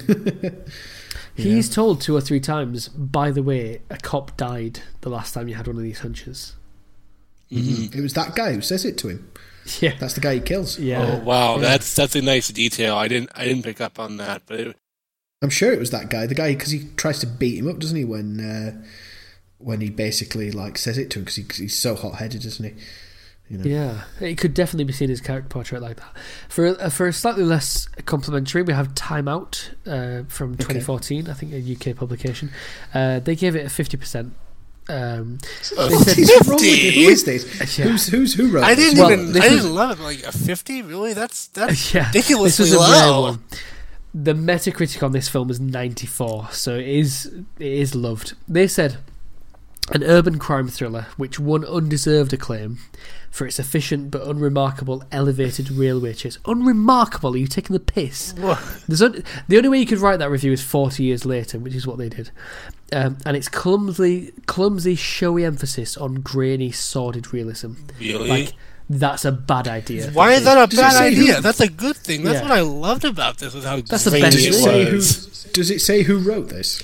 Not that I saw. No, I couldn't get a name for this one. The performances are strong, although I Hackman is hope, done for they're not a critic anymore. That's the first time I've ever actually heard a review that I've just gone, you don't know what you're doing. I've Yeah. seen a couple Why do you have a reviews like platform of any that. kind? Yeah. Sorry, say again, Sam? No, I heard. Sorry, no, I heard you, Kevin. I just couldn't catch. Oh, what see. Sam said. Yeah, What like, did you why say? do they have a platform? This person. Yeah. The performances are strong, although Hackman has done far better than this portrayal of a hard-nosed cop obsessively tracking down a narcotics ring in New York. Kevin, what's his performance in Ants like? Is it far better? No, you know what? I'll think. Well, you know what? I'll think if somebody. You know what? I'll think. I want to know who wrote this, because even though I don't love this film, I'm like, you know what? Really? Like, come on. You appreciate it for what it is. I appreciate it for what it did for cinema and how it advanced it on a technical level. And I think Gene Hackman is. I think Gene Hackman is great in this. And he is. the thing, he's great in almost everything he does. This one stands out to me as far as performance. I'm like, if somebody else had played this character, I don't know if I could have made it through this because of how much, because of his negative, the way he's written, with his negative qualities. Hackman he made it ever watchable though. It's like, I don't like you, but I want to keep watching you anyway just to see if you're going to catch your man. And so for this, there are so few actors that could say never trust an N-word. Yeah, no, and the thing like when he said that, I was like, all right, I believe that he believes that.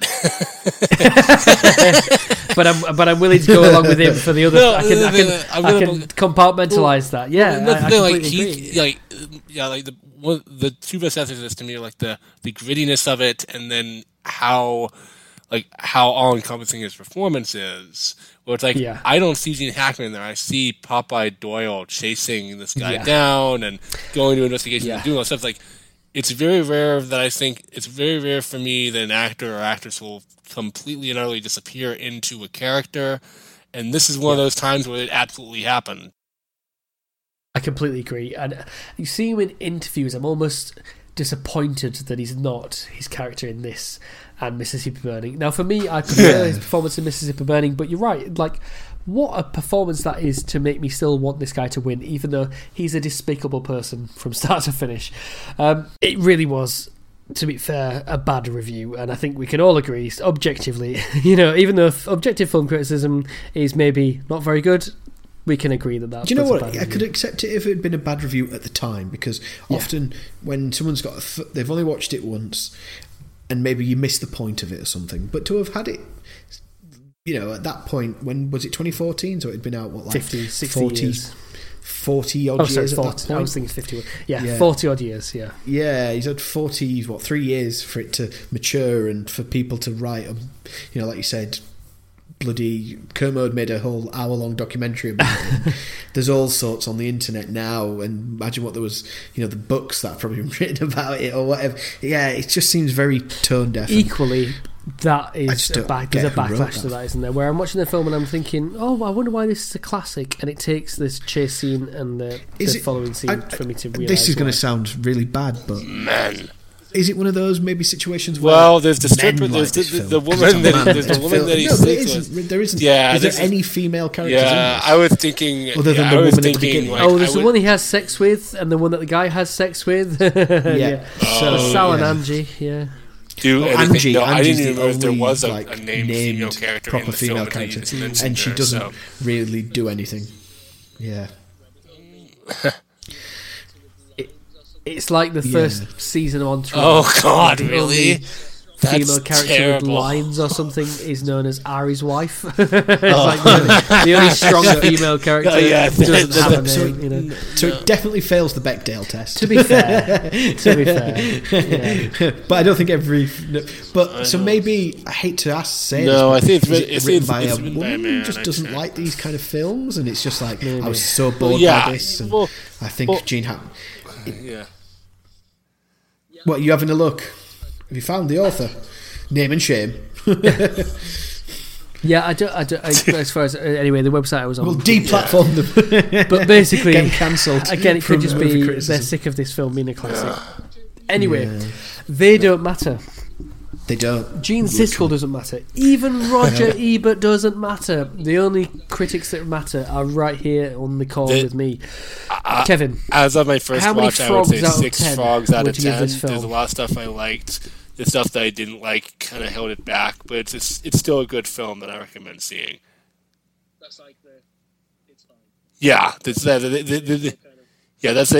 fine. It's like that's I admire the technicals and Hackman's performance. The initial kind of and the chase scenes, but as an overall package, I wish it could have moved a little faster for me, especially in the first half.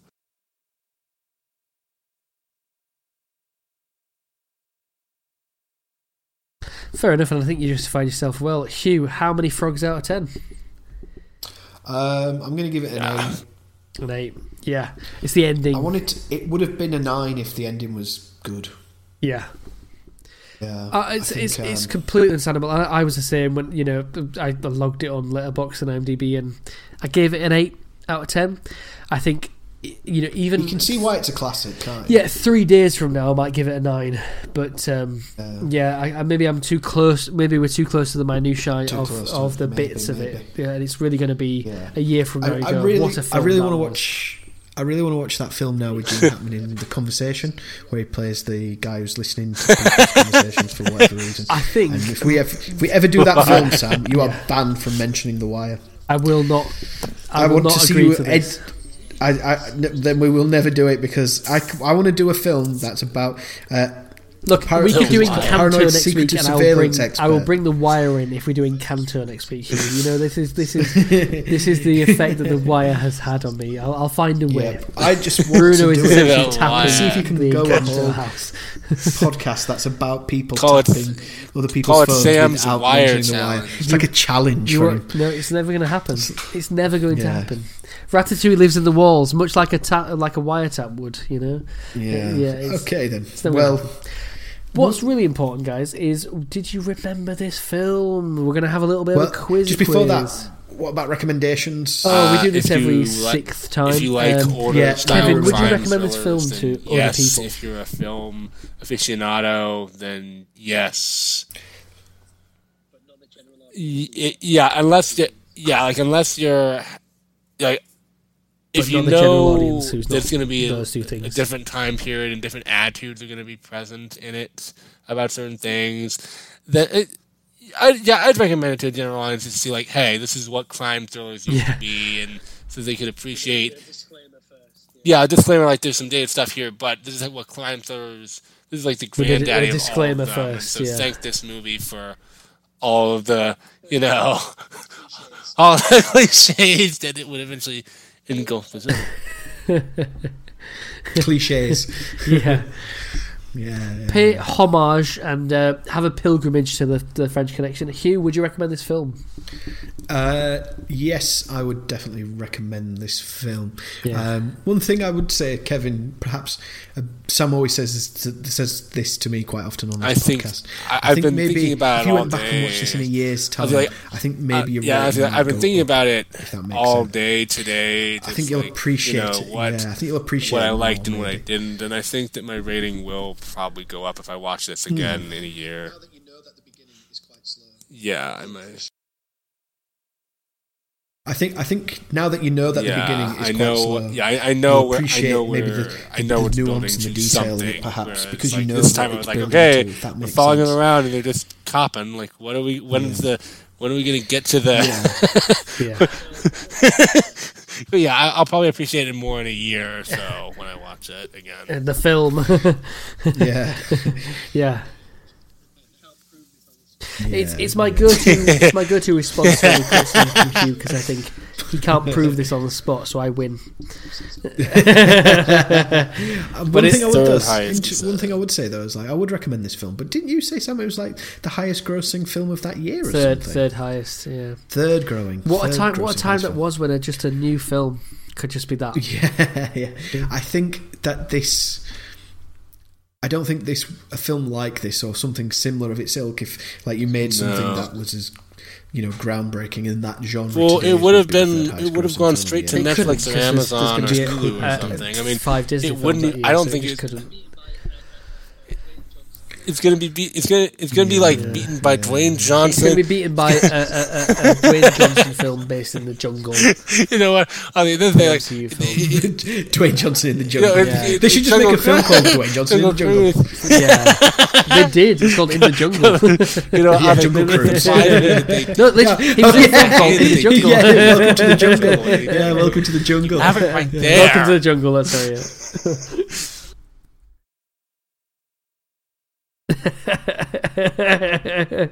Have you seen that? It's 4 pictures of Dwayne The Rock Johnson in a jungle. And you go, this is 4 separate films, by the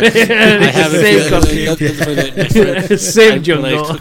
When me and my friend went to He's go walking see tall. he said, like, I saw it once and really liked it. I saw it a second time with him, and he said he didn't like it much because he had just marathoned the Jumanjis beforehand. I was like, oh no. Jungle, Dwayne Johnson.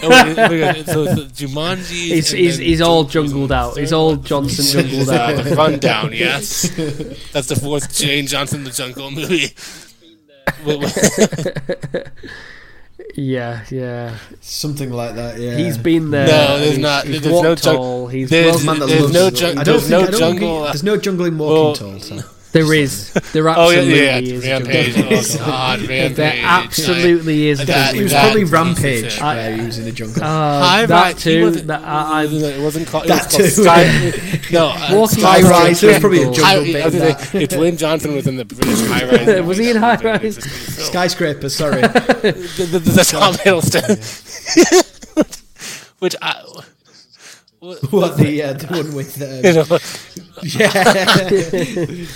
as Tom Hiddleston's character, just completely incongruent. He's I- a massive jacked man. I strongly believe there was a jungle bit in Walking Tall. Listener, Right, well, get in touch. Get maybe in touch. prove it after we've done Yeah, the podcast. let's find out, lads. Instead if of you checking your phone. let's right find now. out if you like the film and you knew the film. Right.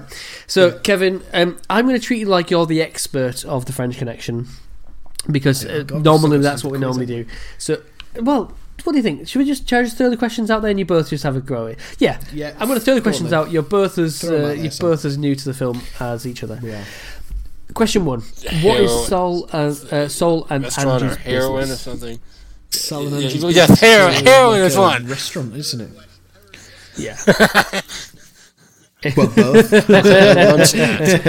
Heroin West. No. Their Restaurant. front is a luncheonette, a cafe. kind Yeah, of thing. is that? Yeah. Yeah, I knew it wasn't quite a restaurant. Not was quite. it? But it Yeah, was- yeah. I don't know what you I'll call accept. It's an eatery. It's a place where you eat. Eatery. I'll take an eatery. Question 2: Yeah. When the big Frenchman Charnier, by the way, you might know this story. William Friedkin asked for a different actor, and they got him that guy.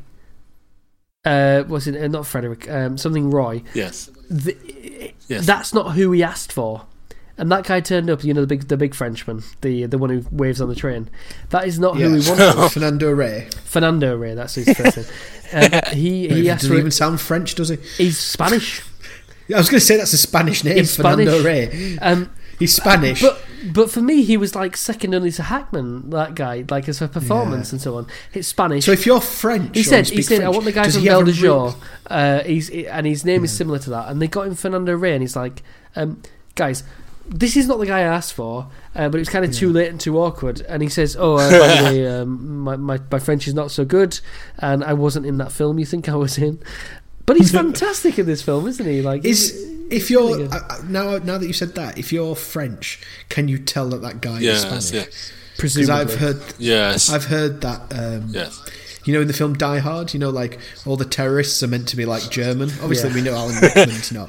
But I watched that with somebody who was German once, and I was talking about it with somebody who was German, and he says, Oh, no, "Yeah, all the I terrorists have- are not- they're like Swedish. I have something like They that. don't have Yeah. German accents. Yeah. It's really One weird. of my sister's Is a native German friends' speaker. moms is French, and I was chatting with her like, "Oh, have you seen Ratatouille?" And she's like, "Yes, I hate it. The French accents are terrible."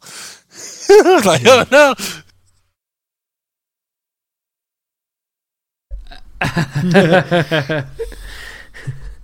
I had a similar experience watching a Danish film, and the main actor is actually Swedish, Southern Swedish, and every Danish person say he's got a Southern Swedish accent. This is not. He's speaking Danish in a Swedish accent, you know. But anyway, my question is: when the funny French guy Charnier realizes he's been tailed, where does he tell Sam? I don't know. To meet him? No. Oh God, I have no idea. Do you know? Which city or state does he? They get on a plane and everything. Well, they go to Washington. Washington. There you DC. go. I'll take it. Not a state, Sam. I said But city or anyway. state. Yeah. Yeah. Okay. Washington. Whatever, mate. There you go. Whatever. Yeah. Washington. Okay. Question That was the 3. answer. We're given 2 weights for the car, and the disparity God. between the original weight and the new weight. Give me any of those No. 3 numbers. Either No, the original weight, I don't the know. weight with Kevin, the extra. you're American. You I operate don't- in I don't pounds remember all the and different ounces. car weights. When someone starts speaking voodoo, I can't I understand don't. what they mean. Maybe I don't. There's remember 3 what the options, car give me weights are. I thought it any was of those. 300, It's like 3,000, 4,620 maybe. pounds. That's It's a number. yeah. It's a number. I'll give you that. I would seriously argue with that. If it was in, can I do it in metric tons? Is it about? Can you convert? Yeah, go on. Is it about 3.5 ton? No.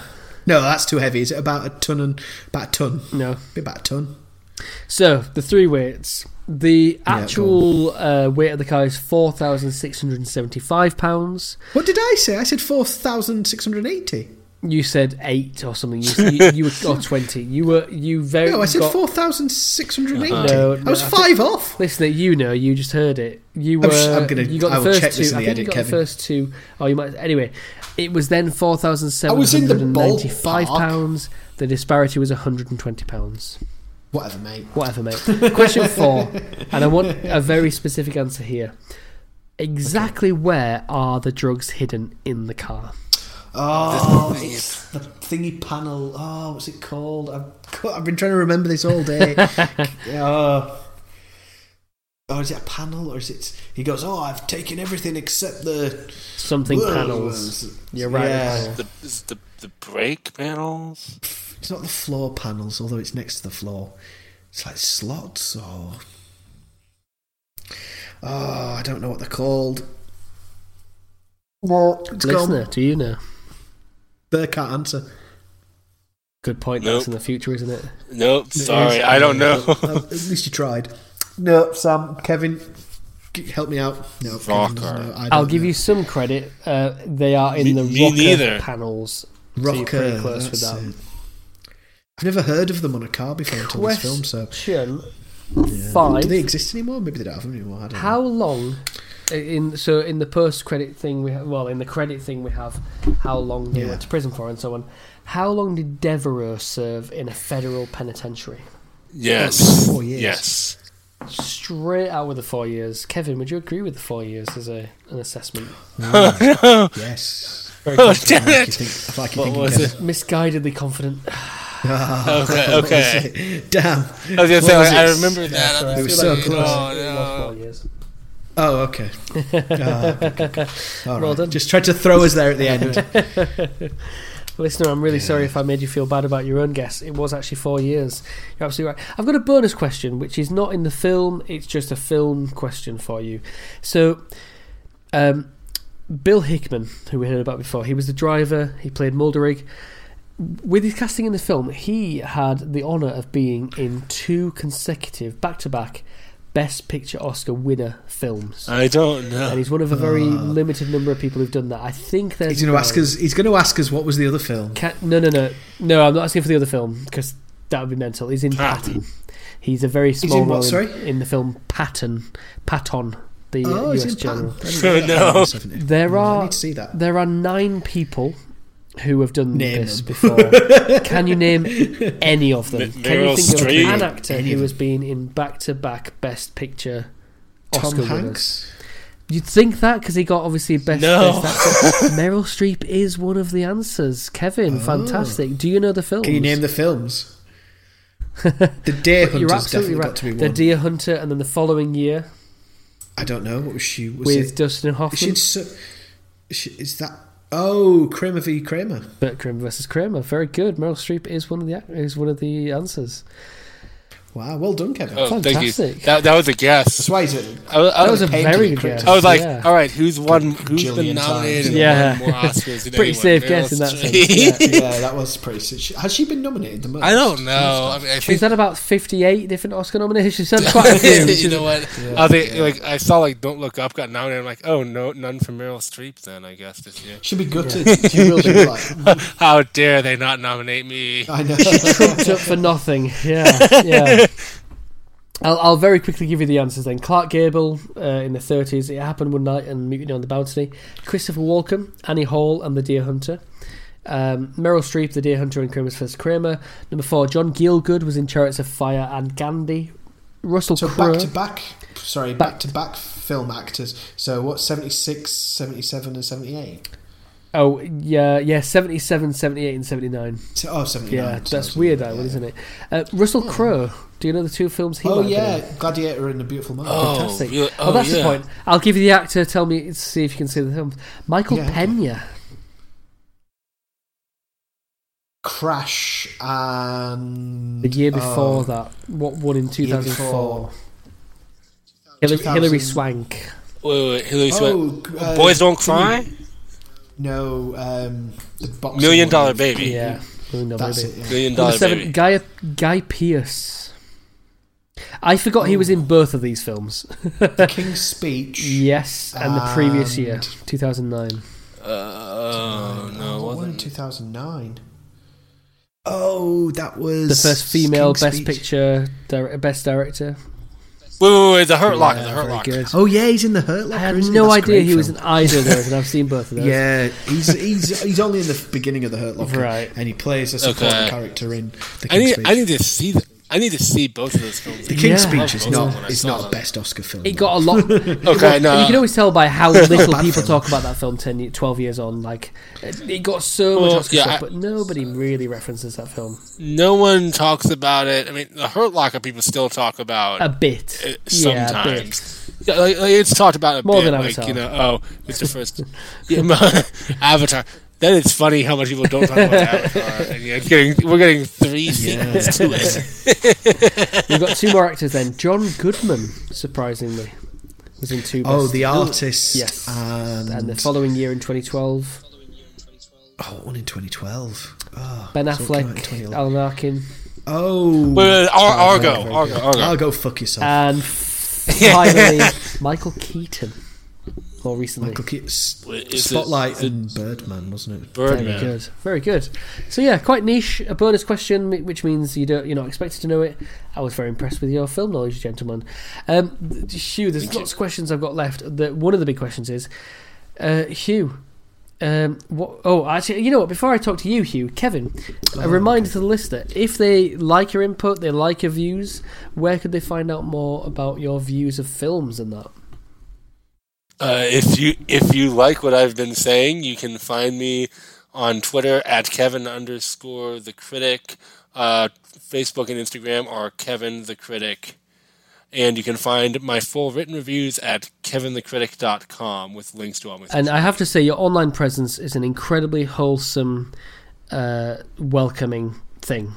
It's not acerbic, it's not cynical, it's lovely. You review lots of family films, and you don't talk politics, for want of a better word. No, never.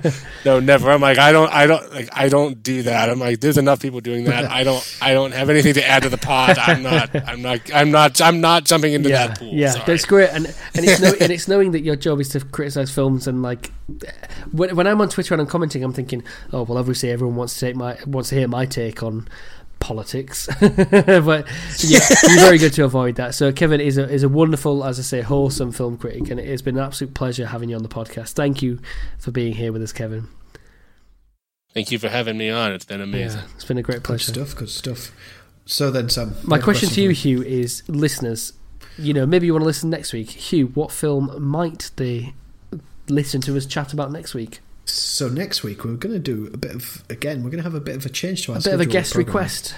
We're going to have a guest request, and we're going to do Alien 3. Not a film I'm actually a big fan of, but we've got somebody coming on. We won't give away who it is. That can be a surprise. In case they pull out. We've got in case they pull out, yeah. And then we're just stuck doing a film because it could happen. One day it will happen. But they want to talk about Alien 3, so yeah, it's going to be interesting to see. Yeah, to we've see done if Aliens. we can reevaluate it. Yep. Hugh, what do you know about Alien 3? Well, what do you know, Sam? Absolutely because shit up. I've seen some of it. Um, and I'm going to have to watch the rest of it this week. I might know something that's a spoiler that's quite big, but I genuinely don't know. I really. It's 30 years old. Is You it can still? spoil it. Is it still James? Is it still James Cameron? Or is it David Fincher? No. Fincher. It's David Fincher. No, it's Fincher. Yeah. Yeah. Have you? Now, Kevin, I don't think have you seen it? Not seen it? What are your thoughts? Did you say you haven't seen it? I haven't. I saw the first scene once about 5 years Right. ago, and I know I know. God, you've seen a lot of first scenes of first 10 minutes of I films, haven't you? know. I know. It takes a lot to get Kevin to watch the full film. Yeah. If it's not got him in the first 10 minutes. I know. It's ironic. Yeah. I know it had a really bad production history. Yeah. There's a video by Chris Stuckman where he goes into that. He gets enough YouTube I know views. that- He doesn't need our endorsement. No. No, but yeah, I know a little bit about it. I've never seen it. I do want to see the director's assembly cut, which I hear is the better version. Maybe that's what we should. I think our potential guest, who might pull out, but he probably won't. He seems like a reliable guy. Did mention a particular cut that we ought to watch. It's one of the, Yeah, Alien is very much a series where you have to watch the right cut. I feel. Yeah, how many cuts of Aliens are there? dread man? to Like, think.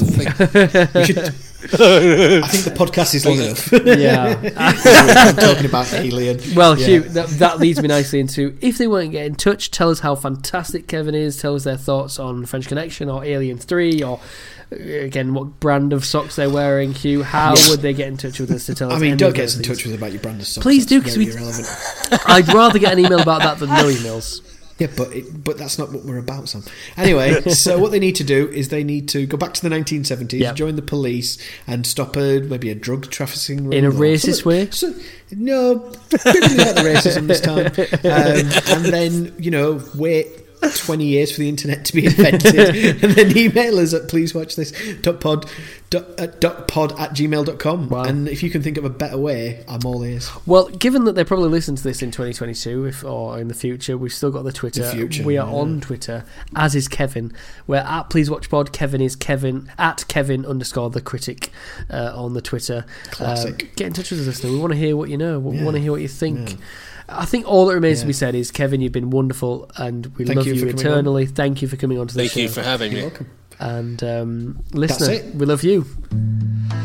Sam loves you, listeners. See you next week. Bye. Bye.